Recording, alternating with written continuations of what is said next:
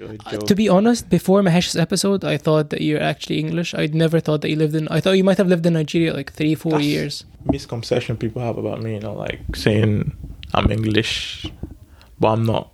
You understand? God, I'm not going to be in this country no more, man. I've had enough. Because, in Nigeria, nothing works. I didn't know anyone I could speak to about moving abroad. I'm going somewhere, I know nobody. TV was free, there was 24/7 electricity, man. Everything was just there. Then, that was when it actually dawned on me. Like, this country is you on your own. In my culture, looking someone in the eye is rude. But the way we do that, that's different. Moving away from home. I'd heard stories about it. This isn't my home. It's changed my life. I really wish someone had told me. Hello and welcome to another episode of Stateless Mess, a show where the question "Where are you from?" might not have a simple answer. My name is Anas, and in this podcast I interview guests to go with them behind the scenes of their life, away from home, to share with you their unique personal stories associated with this move. Between adversity, culture shocks, and culture-specific tips, each episode will give you a different perspective of what it's like to live away from home. Before I introduce today's guest, why not give us a follow on social media at Stateless Mess, the name of the podcast, for many Stateless Mess content and exclusive behind-the-scene clips. And now on to this week's guest. Because today, the 12th of February, is the African Podcast Day, I decided to bring you an African man. A man who comes from the humblest of beginnings. He was born and raised in Nigeria, while his parents were away in the UK. He followed them to the UK only when he was 15, to be faced with culture shocks, language barriers, and 24/7 electricity. In the episode, we talked about life in Nigeria and the Nigerian demographics, and how my guest managed to move from mainland Africa to London. We also spoke about religion practices in the UK versus in Nigeria, and a bit about job applications, so definitely stick around to the end for exciting stories. There's also a bonus clip at the end of this episode where my guest speaks about his passion for the football club Arsenal. Really fascinating how to see he found out about the team in Nigeria before even moving to the UK, and how his passion for the club developed as he moved. Let's hear from the man himself, Mr. Wisdom. Hello. How are you doing today? Thanks for having me on the podcast, man. Is this it? Stateless Mess. Stateless Mess it is. Stateless Mess podcast. Yeah. What do you think? What do you think about it so far? I think it's been great, actually. I've listened to a couple of episodes and it's been really interesting. I'm really proud of what you've done, so. Thanks, man. That's why when you told me to come on, I was like, of course I have to come on, man. Bro. I mean, because there's a lot of stories that haven't been told on podcasts, like people who moved abroad and it's not as, shiny and how people hope. Like, there's challenges that come with it, and people don't really, because unless you hear from people who actually live there, you wouldn't really know about it, so that's why when you came up with the idea of this, I was like, wow, actually someone is doing it. Obviously I don't have the temperament to do it. So I'm really, really, really amazed that you went through with this. Thanks, man. I want to say that you were one of the first people to encourage me for going actually forward with the idea. Remember when we were walking back from the shisha place? Yeah. But let's leave Stateless Mess out of it and talk about you, your story. About me. So, first of all, where are you from? So I was actually born in Nigeria. So there's a lot of people don't know about Nigeria. There's like two regions. So there's the north and then there's the south. The north is mostly Muslim people who lived over there, and then the south is like Christians, and there's also a mixture of Muslims as well. And I was born in the south, so I was raised in a Christian home, and I've lived in Nigeria for like 15 years before I moved. And growing up in Nigeria, because I didn't grow up with my parents, because my parents left when I was like 4. Look at your face, you don't even know that. I swear I told you this before. Yeah, because my parents left like Nigeria when I was pretty young, like 3 years.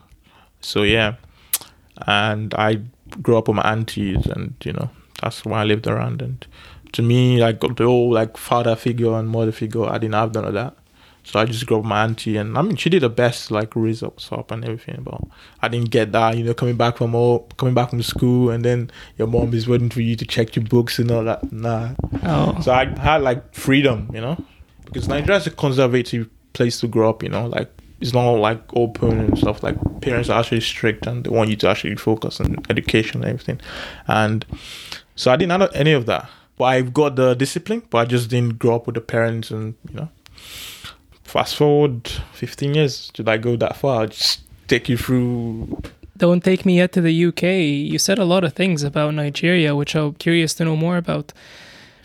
Growing with your auntie, did you know that your flatmate Qasim, I was sat with him and he was telling me about a similar experience that his parents moved away at a certain point in his life and he was raised by other people and he would call his cousin brother. Right. Because that's just how it goes. And now that you say this, I'm starting to think that it might be an African thing. It is kind of like speaking specifically in Nigeria now. Yeah? Like anyone who is older than you in your family, when you call their name, you put brother to it. Out of respect. Out of respect, yes. Like, that's just the way the culture is. And if you don't do that, they just see you as like this rude person.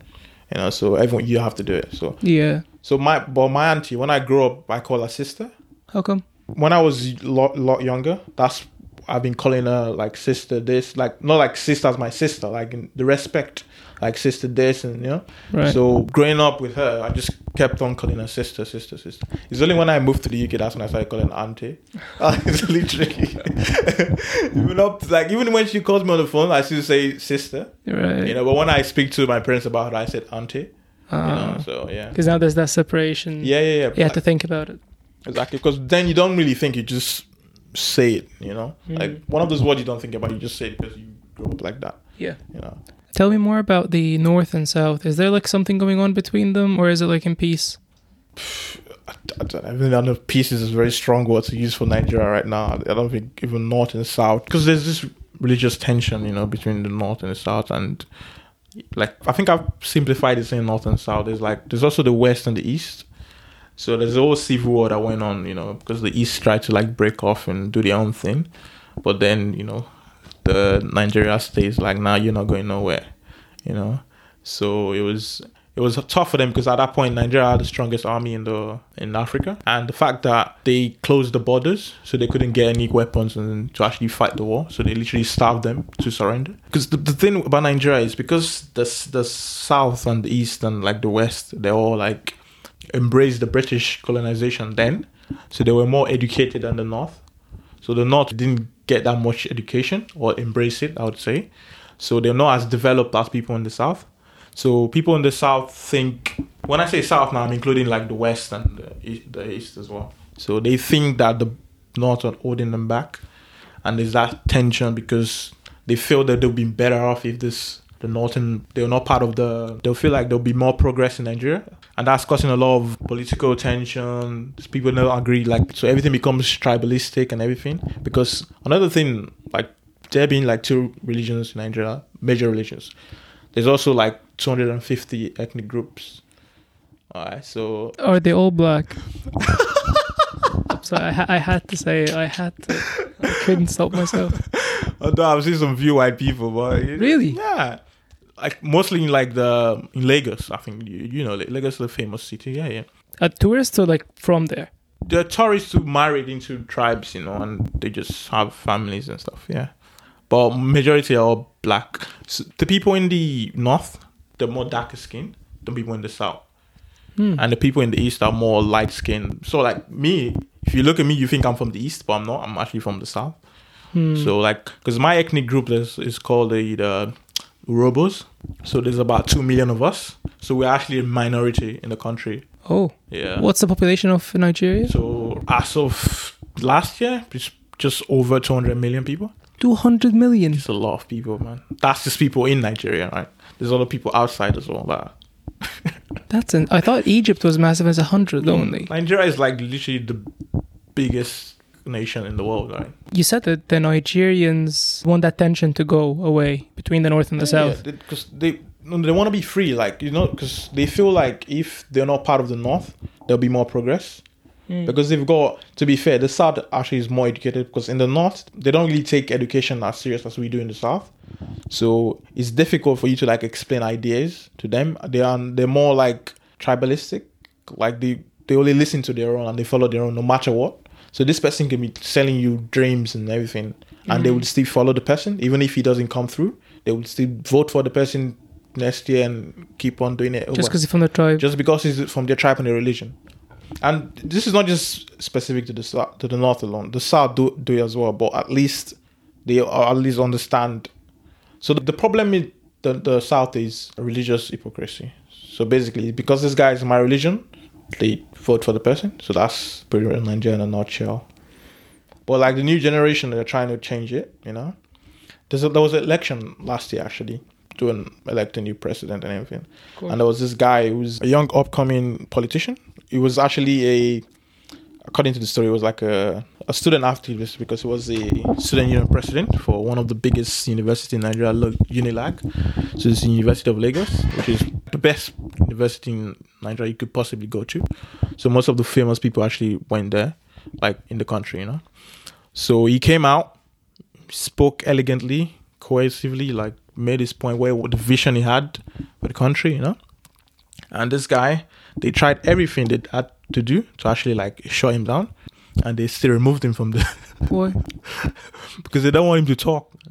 Oh my And God. just recently, they actually, because he organized a protest, because the government promised to pay some new minimum wage, and then they refused to do it, and he made a protest, and then they picked him up, they abducted him in the middle of the night.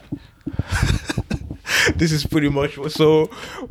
Growing up in a democracy, now I've found out we actually need a dictatorship there. So Why does this sound familiar to me? I don't know. Are you from You know? Africa?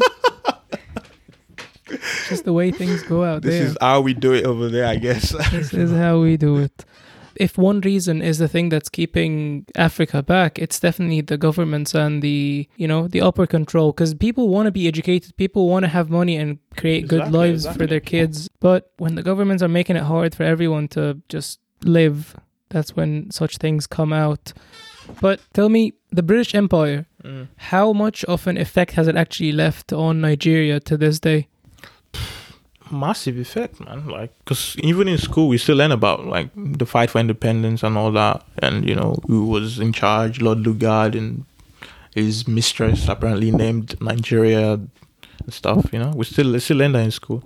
Although they're trying to like remove history from the curriculum because they don't want the current generation to know. Because the people who are in charge now, they've been in charge for ages, man, for years.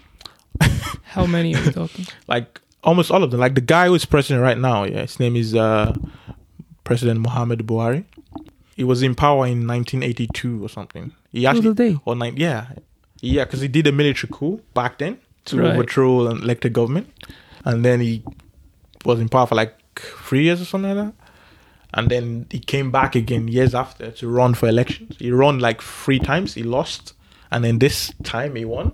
Like in 2015, he won after like many years, and then he came back and said, "Oh, I'm a reformed person. I'm not gonna be this person I was." And then Is it's a he joke, man. is he living up to his promises? no, what do you mean living up to this? What are you on about?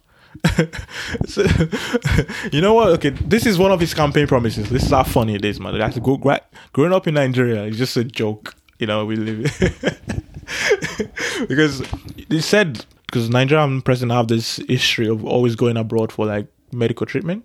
So whenever they fall sick, even if they've budgeted billions and billions for the presidential hospital, they still go abroad to, you know.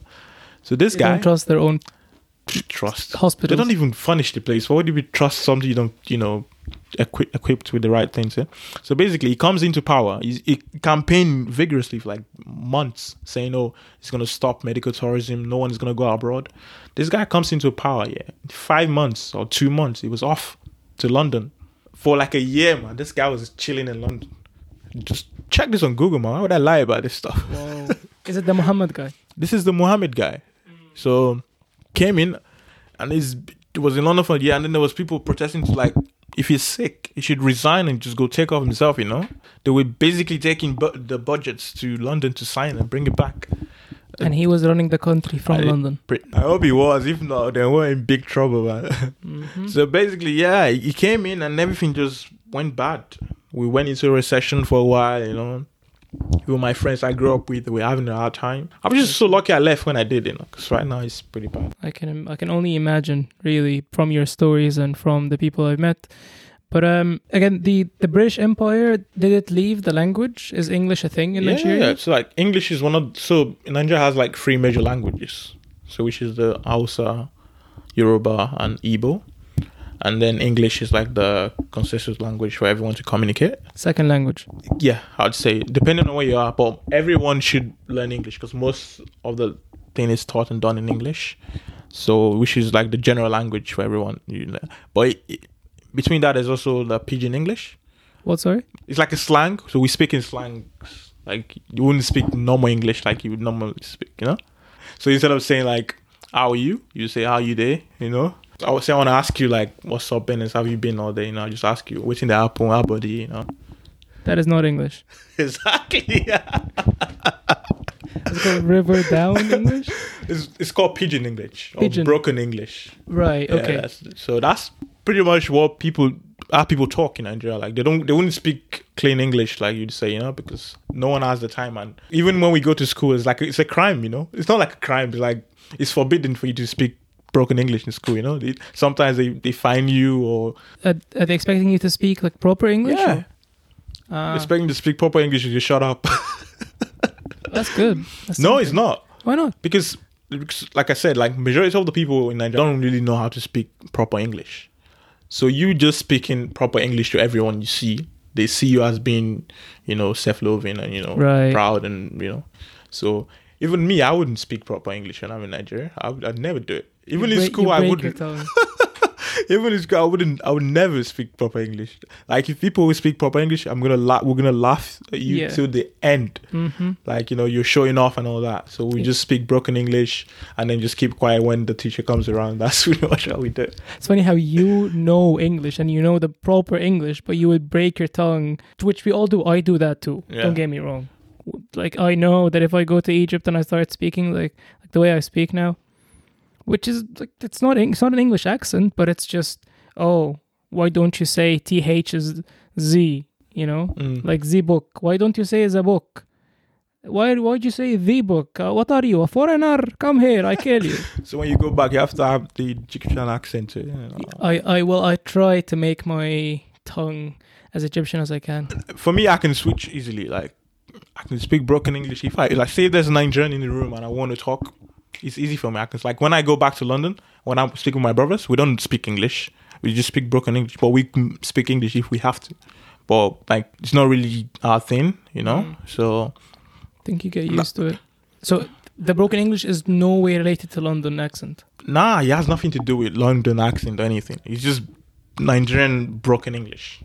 Like It's a special language. it's a special language that literally everyone speaks it, but everyone pretends that they don't speak it. So what they do is like behind the cameras and everything, everyone talks in broken English. But when there's cameras and stuff, everyone's trying to pretend to see if they're educated and they try to speak English and how you doing? Are you alright? What's going on? That's rubbish. Rubbish. Proper English. Because we know when they're out there, they don't speak they like don't that. speak You know? it. It's fake. Because they make it like such a bad thing that if you speak like that means you're up to no good, you're not educated and stuff. So people are trying to stop their kids from speaking it. You know, even sometimes when I back in my place in Nigeria, there's people that like abuse if you speak that. Oh, English why are you speaking like that? What's wrong with you? You know, don't speak that. Speak proper English. Yeah. You know, you're educated and stuff like that. But I don't care. Yeah. Like, because I know if it's English, I can speak English to you. But why would I stress myself? Because English is stressful. It is. It's a very stressful language, man. Yeah. And like, there's certain stuff that you want to say in where you grow up that you can't really say in English because it's not. You don't have the words. Like, you don't have the words, and the joke is not funny if it says in English. So you have to say it in the way. Everyone would get it. Exactly. Yeah. That's. But the get thing it. is, the fact that Nigerians can speak this common language like broken English, right? But when they go out, they don't speak it. Go out as in leave Nigeria. Yeah, when they leave Nigeria, so Nigeria are gullible people. Let me just put that out there, just so you know, okay? Gullible as in. As in, like, when they leave Nigeria, their accent changes straight away. I'm telling you, bro. You're hearing from me, man. The accent change overnight. All right? A Nigerian person can leave any state in Nigeria on Monday. If he gets to America on Tuesday, he's got an American accent. So when you hear Nigerians speaking in a London accent or American accent, whatever, most of the time it's made up. He doesn't really have the accent. He's just making it up, you know? Okay. So, yeah. But that's good. And you can tell when someone is faking an accent. Like, you can just tell from, you know? Mm-hmm. Like, I'm faking my one right now. This is not actually how I speak, you know? Gotta respect Just that. gotta be honest, Of course. That's what the podcast is about. How was school life generally like in Nigeria? School was fun for me, man. School was awesome. I actually miss school to today. Like, funny, it's like I was actually really popular in school, like really, really popular, and so I was really good in school. It's not like I was a layabout, but I just wanted to have fun, just play around, and that's what I did. Just cause trouble, not trouble like odd people, just don't pay attention to what's going on. I just play around and make the teacher think I'm not interested. And then when we have a test and exam, I just nail it. So they're always surprised that, why are you like this? Why do you act like this, like a clown in class? And then when it comes to exam, you pull it off. So I was the best student in my class at the time, and I still miss it today. You still miss school? Today, man.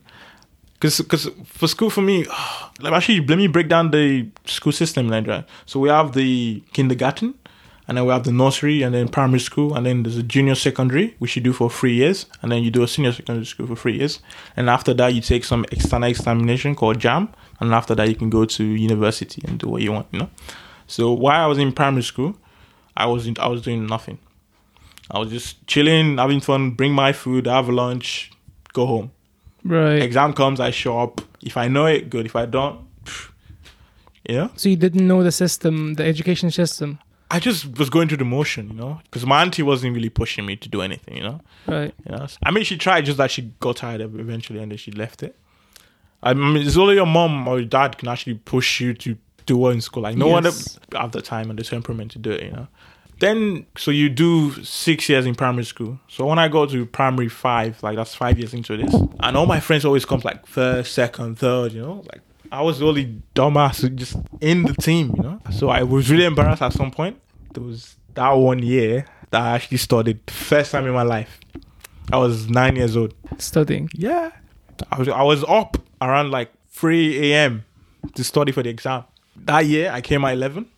11th in the class? Yeah. Okay. Progress. Tell you. I moved in the actually thought I was bottom. going to come first. That's how dumb I was. I was like, I've read this book now, so I'm going to come first, right?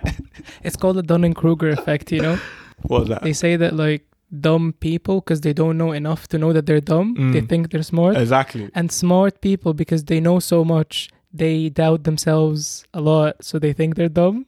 That was me, man. I was expecting to get a first or something. I got there, I got 11th. I was still buzzing, right? From 17 to 11. Like, this is the first time I'm reading the book. Then after that, I finished my 6 years in primary school and went to secondary school. The least position I got was 4th. Whoa. That was the list. Okay. So you really got your shit together. I would do the work when I have to do the work. Right. I wouldn't just go out of my way to be doing that, studying. Because I just understood how to do it. Because I spent my summer doing work. So when I come back to school, I didn't have to do as much work as everyone else. Because this uncle of mine, he made me study during the summer. So Right. That's very smart. I want to ask you about something that a lot of the people I met from Nigeria, especially in the UK, are. For example, Darius, my ex-flatmate, he finished his master's and he was, I think, 21.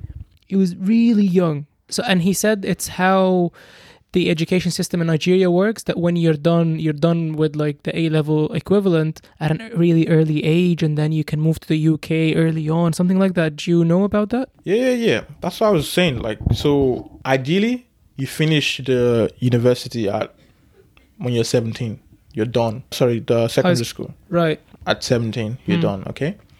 And then, because in the UK, the length of the degrees are 3 years, and then 1 year of master's. But in Nigeria, depending on the degree, is 4 years. And then for like engineering, it's like 5 years. And then the master's is an extra 1 year. So it takes time. And that's not even the reason why it takes longer if you're doing it in Nigeria. Because there's also strikes and all that involved. So school might close for like a year or 2 years, and you just be sat at home doing nothing. Oh. But if you have the money and you can go abroad, you should be done by 21. If you leave at the right time and you have the certificate and you can pay for other things, money moves it, so. Money moves it. I think he might have gotten into school at a young age or something, but he was definitely graduated. There's people who probably finish at 16 and, because when I was in school, when I was 11, there were people in my class like 9 years old. You know, because there's something called like a double promotion that you get depending on how good you are in your primary school. They could promote you 2 classes. You know, I didn't Right. get that because mine wasn't that smart. No, I think you can only do it in primary school, right? Yeah, in primary That school double you can. promotion. Yeah. Interesting. So, at 15, why did you move to the UK?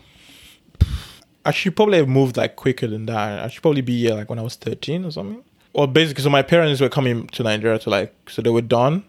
They wanted to. It's time for you guys to move over. You know, maybe they didn't want us to come earlier because you know what happens when you come to the UK, man. Life is relaxed and stuff. Maybe they want us to get the discipline of Nigeria. That's why they left us there for that long. Smart. So when I was 12, 13, so we started doing like our documentation and stuff for us to like move over to because my elder brother was turning 18 and I didn't want him to turn 18 because it becomes difficult for him to, move to the UK. So eventually it all went through when I turned 15 because I was ready to take my exam, my final exam in secondary school. Yeah. Secondary school wasn't senior secondary. Senior secondary school. 15. Yeah. I was just about to take the exam. Oh, just about. It's like 2 months or something. Because the registration was being done and everyone is registered except me. My school principal kept coming and saying, because he knew we were leaving, but just like, because it's been delayed for so long, he thought like if you were going to stay, you might as well register.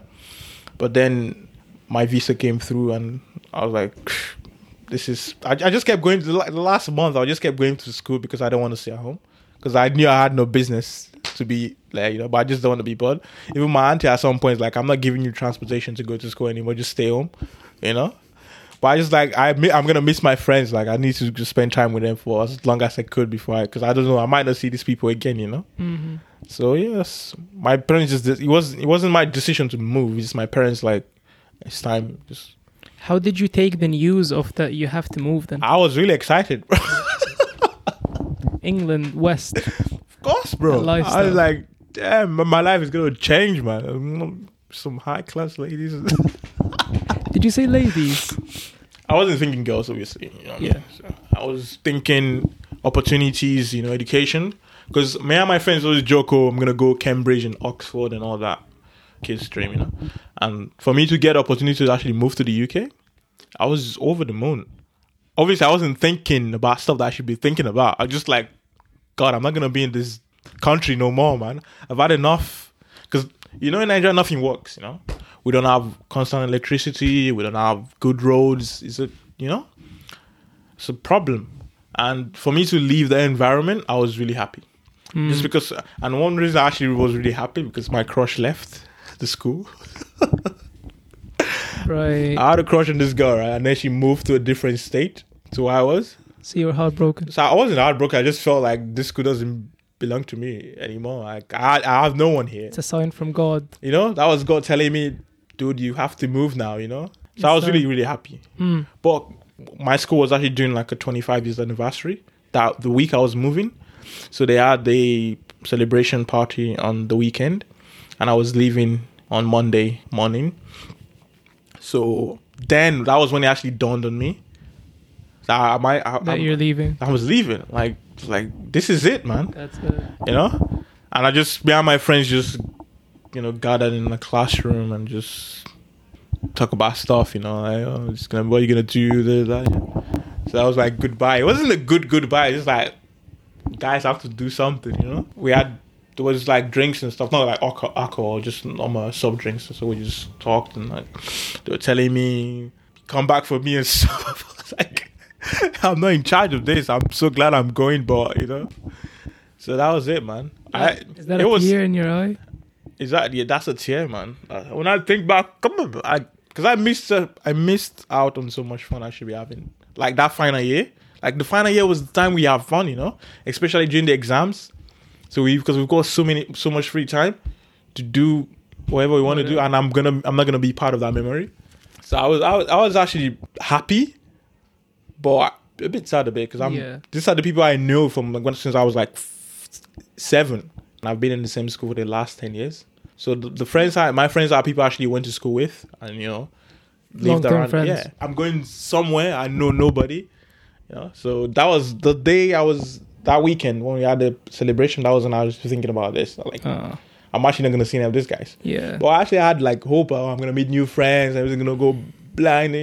Problem is when it kicks you too late, you don't have that time to think, what am I gonna actually do there? What business do I have there? What can I, I wasn't even thinking that far. I was just thinking, move, just go to England. just That's go. it. Yeah. I wasn't thinking, what am I gonna do? I just want to leave. Mm-hmm. Not necessarily because Nigeria isn't fun, just because I just thought like life would be much, much better over there, Who did you ask about going? Did you ask anyone, or you just Ask nobody? anyone. I wasn't even allowed to talk to anyone about this. Family? Because none of my families moved abroad. Like all my family that are actually abroad, like in America and Canada, I've actually spoken to them. I don't even know them because they're way older than me. So I didn't know anyone I could speak to about moving abroad. And I couldn't even speak to anybody. I couldn't even tell my neighbors about this. Right. Because my aunt is like, don't tell anyone, just keep it to yourself. My friends didn't even know until like the week I was leaving, okay? Because the principal would come to the class and call me to take a school document because I would need it for the visa and stuff. So they would call me out of the class and then I would come back with like a brown envelope and then they would ask me what's inside. I was like, I don't know. I just kept saying that for weeks and weeks and weeks and weeks. And then eventually I just like, I have to say something, So then I like told them, look, come Monday, Wiz is gone. That should have... My friend wasn't, my best friend wasn't really, he didn't take it well, to be honest. He did not take it well. This is someone like me and him, we spend a lot of time together. We support the same football club. We have banter every time we play football together, we and then... Did they cry? I don't think, maybe not in front of me. But It's like he was you very can see the emotional emotions in the face, like facial expressions, like I'm not happy about this and stuff. But yeah. Fair enough. Well, but I know that it might have been emotional, but you moved to better things, would you say? Yeah, I would say that. Okay, so you left Nigeria, you came to the UK, not really educated much about the UK and maybe the culture or maybe the way that people are, anything like that. I'm assuming you also had the broken English, you didn't know English? I did know English, it's just that I wasn't as clean as it is now. I could speak, but I couldn't understand as much as I do now because of... The accents. The accents and my vocabulary wasn't that great, so I just couldn't understand. So when you first arrived, you moved with your brothers, you said, to your family. How was the first few months? The first few months was actually good. It was really nice because I didn't have anything to do. Like I was just home chilling, watching Disney channels. TV was free. There was 24/7 electricity, man. Everything was just there. That life. I've never, like 15 years. I've never experienced any of that. So I didn't even know whether I had to go to bed or not. It's like I just stayed up all night. I said the first 2 months was good. Because I came, like, the whole place was so beautiful. Like, compared to where I was coming from, I was like, this is a beautiful country. And I was really happy. I would say there was a park behind my house. Really fun. We went there a few times, played tennis. Like, to play tennis back home, it takes a lot of effort. For you to just come over and it's free, Like, wow. So yeah, it was first few months was really, really fun for me. I wouldn't say I missed my friends that much because I was just still in that overwhelming joy. Like, I finally made it to the UK, because before that, most of my knowledge of coming to the UK was just, James Bond movies and Harry Potter and all that. And Oxford and Cambridge. That's all. I didn't even know where they were. I just know the name, Oxford and Cambridge. Or if you go there, that means you're the smartest person. Me too, sir. So that was me. I was just really, really, really excited for the first 2 months. And then? And then it dawned on me. Like, I'm really not doing anything. I was just so bored. All I did was watch Disney and watch a movie and just chill in my house. I have nowhere to go. I have no friends to talk with, Then I became homesick, I think I felt sick 2 months into it. I was sick for like a week. And then after that, I just started becoming lonely and bored, because like back home in Nigeria, I wouldn't be home. I only probably come back to sleep or just eat and just stay for like a few hours so my auntie can see me down my life. And then after that, I'm gone somewhere, go do things. But I come here, the way like people live in the UK, I've never lived like that. What way? Like people are always in their house, locked in. And when they go out, they just go somewhere and have food or drink and then come back home, you know? Versus Back in Nigeria, I know my neighbor. I can just go chill at their place and stay there. And then from there, I can just go play football somewhere randomly, or I can just go to my friend's house, or just go out, just walk around, you know, see what's going on, and just talk to people. Even someone I don't even know, I could just, because I could speak the language of the person, and we could just talk, and you know. But coming here, I don't even think I knew my neighbor for like 6 months. I didn't even know who was living next to me because I didn't see the person once.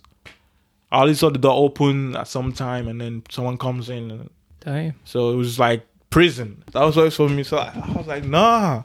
It's so free, you can do so many things, but at the same time, You can do so many things, but at the same time, you don't know anybody to do anything with, you know? And I think one of the good things for me is because I came with my brothers, they kind of understood what was going on. So we all kind of bond and stuff, kept in touch with each other. But it was tough. After that first 2 months of overwhelming journey, it just turned sour. I was sick of this. I wanted to go back. Like, I was like, nah, I can't leave here. Then I thought, because in Nigeria, a lot of people come out of their house just to stay in front of the house, just to talk about stuff, you know. But here, because it's so cold, no one comes out, and everyone is just so in a hurry for some reason. I don't know why you know. yeah. I was shocked, you know. And when I tell my friends about this, like this country is you on your own, kind of, you know. When you just come in, you have to actually put that effort in. Because when we were kids, you just make friends. It just happens, you know. But when you get older, it's more difficult. You have to talk about stuff. You have to show interest in their boring lives and stuff. Like I have to tolerate you and stuff, you know. But that was a shock for me. I was like, wow. And then one of the things about moving to the UK is like, people ask about age a lot. How old are you? Like in Nigeria, no one really asks how old are you. Like you meet someone for the first time in the UK, in the first 2-3 sentences, they ask you how old are you, you know? If you do that in Nigeria, that's rude. For you to ask them how old are you. It's just a normal question, but they perceive it as you being rude, you know? So it was shock for me to keep telling people my age every time. And, you know, the eye contact, you have to keep looking people in the eye and stuff while you have conversation with that. English people read a lot of self-help Yeah. books, and they're very educated, and that's why. I'll give you that. Like, first few months, I realized how my education was a fraud in Nigeria.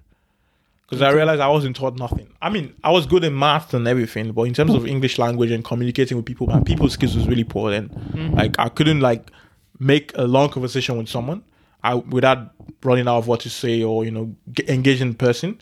So, you know, like, looking at them, I wouldn't do that because in my culture, looking someone in the eye is rude. So you would look away and stuff, you know? When I started going to church and meeting other Nigerians that were actually born here, they didn't really have the experience I have back in. So they have pretty much the English life, you know? So when I talk to them and stuff, and I look at them, they call me out like, wisdom, look at me, look at my eye, look at me. You know? So, but they don't understand that that's not how we relate back home. So, and the fact that people are caged in their houses, you know.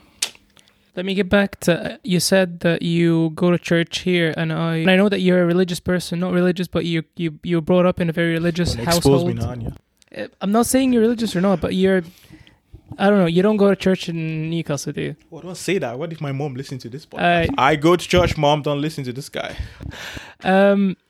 How different was it, the church and the Christianity in Nigeria and in the UK? Oh, when you talk about Christianity, there's denominations. There's Protestant, which are the Pentecostal churches, and there's the Catholic churches, which is the Pope and all that. So in Nigeria, I used to go to the Catholic church in Nigeria. Catholic? Yeah, that's what that was the life I was used to.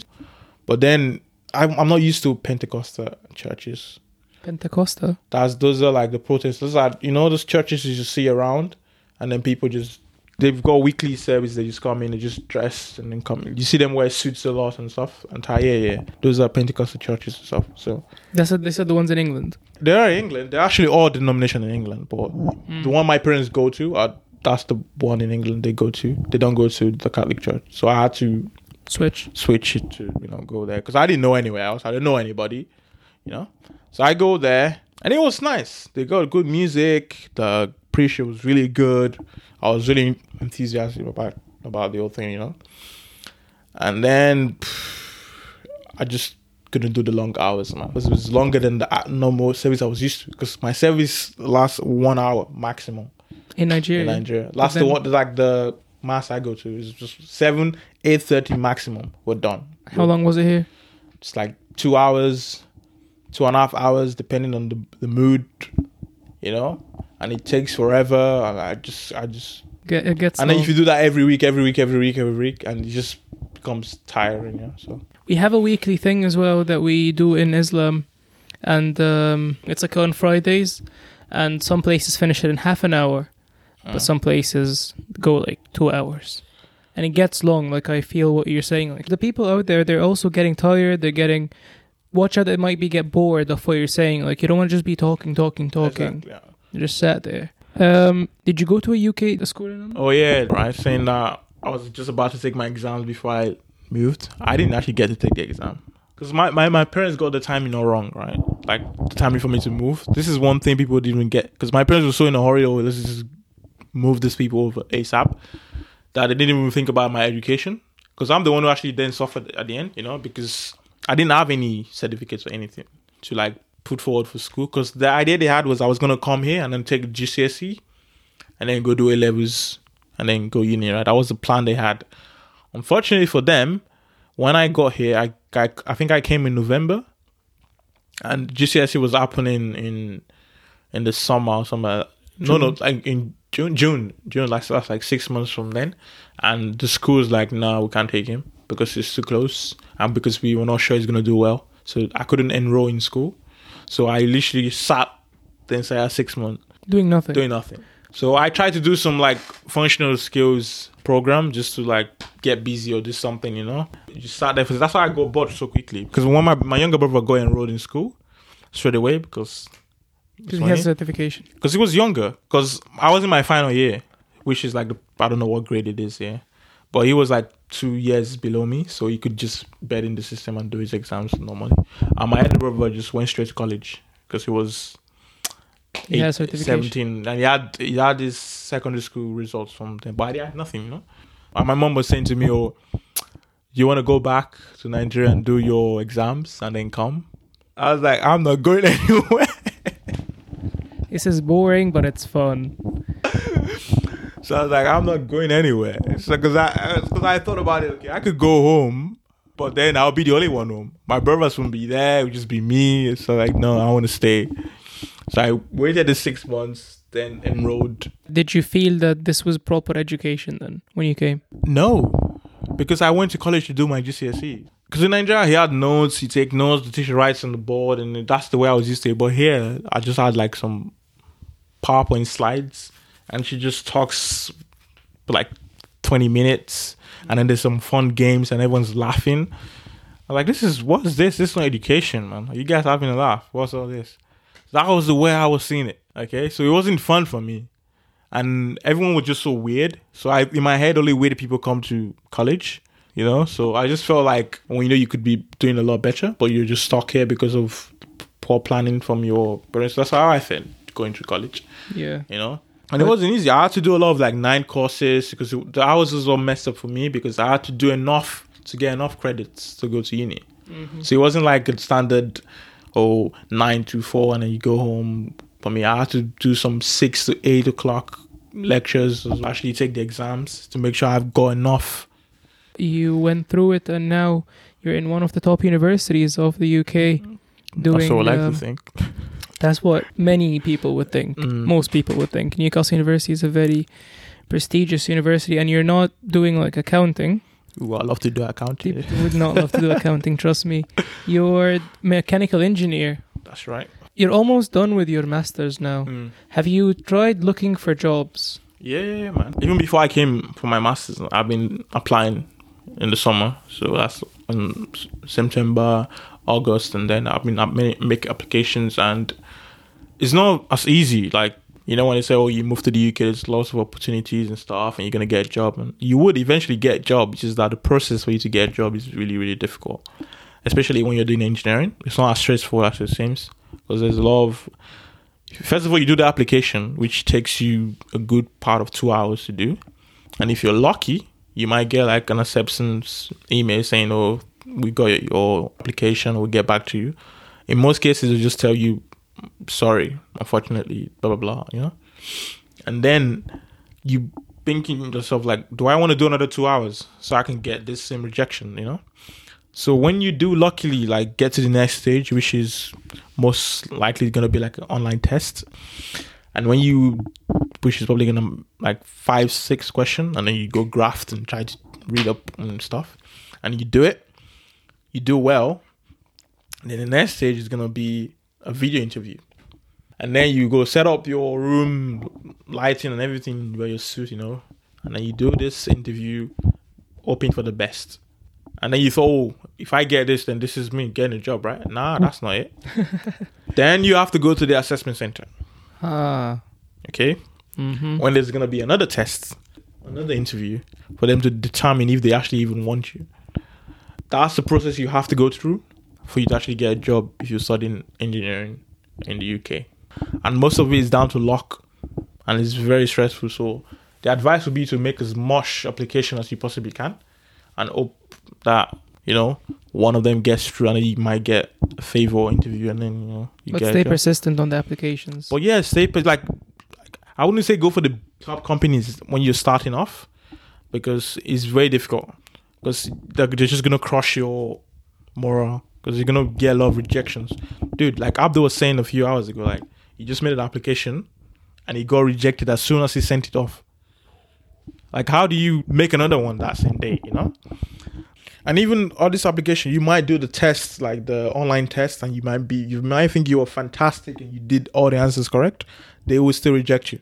Okay, you might have the best video interview, be elegant in what you speak. They will tell you to go somewhere else, and you just have to like mentally prepare yourself to be rejected. You know, but eventually you would get a job. You know, because Try as much. my friend was so stressed because he was just doing a bachelor's, he wasn't doing a master's, and he needed to get a job. According to him, he was just stressed, and he went to 4 or 5 interviews in assessment centers, and he got nothing. Like a few months before he finished, and then they just called him in. He just did the interview straight away, and bang, the offer was made to him like that same day. So it's almost luck. It's almost luck, yeah. It's almost luck, and depending if they just want to take a chance with you, you know. So it's not like you might bring your entire portfolio and they still tell you no, you know. So it's just do the best you can. But after that year, when you get a year experience, 2 years, then it becomes easy for you to get other jobs. But making that first step into the industry is really difficult. Agreed. Well, my friend, good luck in your assessment center in a few weeks. Thank you, man. And thanks for being here, Wisdom. First of all, Thank you for having me, man. it was definitely I've my had fun, pleasure. man. I'm going to tear down, man. You've opened the memory lane again. I'm going to cry. I miss all my friends back home now because of you now. This is why I didn't want to come on this podcast. It's a good reason to connect with them now, you know? I do stay connected to them. Like, yeah, I do like check up from time to time. It's not the way it was, you know. So Yeah. Do you still go back to Nigeria? Then? Since I came, I haven't been back, but I'm actually going in this new year. I'm going during the Easter. So yeah. Planning to meet your friends? Of course, man. You think I'm gonna travel all the way back home and then go chill in my place? I'm gonna go see my friends. What is the main reason that you're going? I just family, to be honest, like because I haven't seen family for a long time, and my mom and dad want to go back to just see family. So it's like everyone just get your stuff. Let's go together as family. So I was like, that's a good time for me to actually go, you know, because I haven't been there for a long time, and the more you stay away, you know, The more you get exactly disconnected from it. Like, I mean, there's only so much social media could do for you, like, but you Yes. actually being there with people you grew up with. I different. don't think you can replace that with social media. Absolutely. Safe trip to the family. I hope you enjoy that. Thank you, man. It's fun if you have money to go back to Nigeria, man. Swear down. If you have money, you know all the stuff I said about Nigeria being this horrible place where nothing happens. But if you have money and you're there, it's a lovely place. So do visit Nigeria if you have the time and the money. Money is very important. Don't forget that. Visit Nigeria 2020. New Year resolution there, man. New Year's resolution. Okay. It's bonus clip time.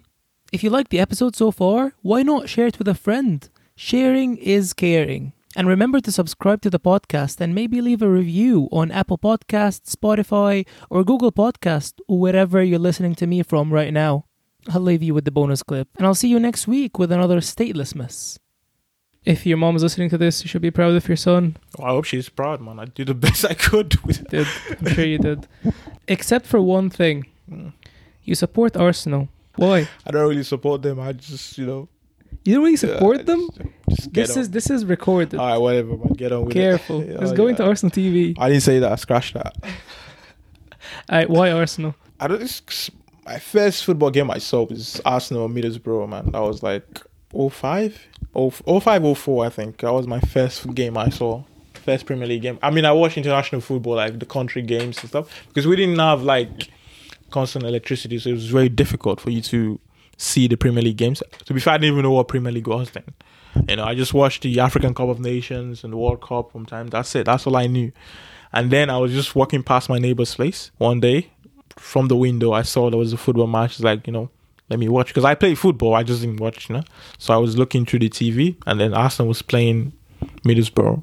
And Thierry Henry was just killing everyone on the pitch that day. And as I asked people, so who is that club? I didn't even know the club. I just saw the logo. I memorized the logo. Henry was the only person I knew in the team. And that was it. That was enough. That was how then later on, like, when we got to the Champions League final, that was when I was like, this is it. This is my club. This is what I'm going to support for the rest of my life.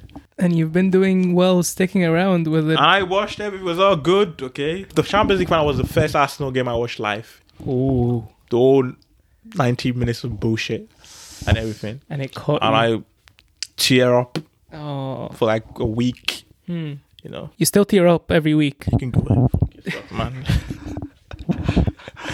But that's all right, I don't tear up anymore. I just got used to the pain, I guess. You got used to the pain. Yeah, I got used to it. That is. I mean, it's a very good club, man. Because then, the reason I actually support Arsenal wasn't because of that we won trophies that were the best team in England at the time. It was because the way we played football was really good. Okay, that was even later on in Arsene Wenger's tenure when we were not winning. But the way we were playing football, I was like, I'll support this club till I die. And the fact that we were not spending so much money to do so, it was just one of the things that kept me attached. Because then I look at Man City and Man U, we're spending money, and I was like, you're just spending money to do all this. We're gonna get commercial clubs. Yeah, exactly. And then Chelsea as well, because my brother supports Chelsea, and he just kept giving me grief from day one. The day they started winning stuff, that was it for me. And then I was like, I actually thought a few times to like change club, but I couldn't. I just could not do it. Even now, people tell me move. I can't do it. I can't do it. Because then we had Vieira, we had all these people. Then so it was a really good team. And Ljungberg, he had the red Freddie Ljungberg. He had the red hair. I don't think you watched it. That was the golden days. And I was just loving life. So I was just giving people abuses after abuses back in school. That's why uni has been miserable for me, because I couldn't give anybody anything. I was just taking stuff from day one. It's your fault for picking the wrong team. That was actually one of the reasons I was actually really excited to move over to London, because Arsenal played in the Emirates Stadium in London. I was like, I'm going to be going to the games every weekend. Obviously, that didn't work out well. That did not work out well. But that was one of the reasons I wanted, because I'm like, eventually, I'll probably end up going to the games every week when I've got time. But I'm going to get to watch my team play, so I was really happy about that as well. Well, let's hope that Arsenal can pull it back together. Just leave the Arsenal talk and go somewhere else. All right. We've got Arteta now, so new beginnings, I suppose. Home is where the heart is. It's incredible. I'll be keeping an eye on that one.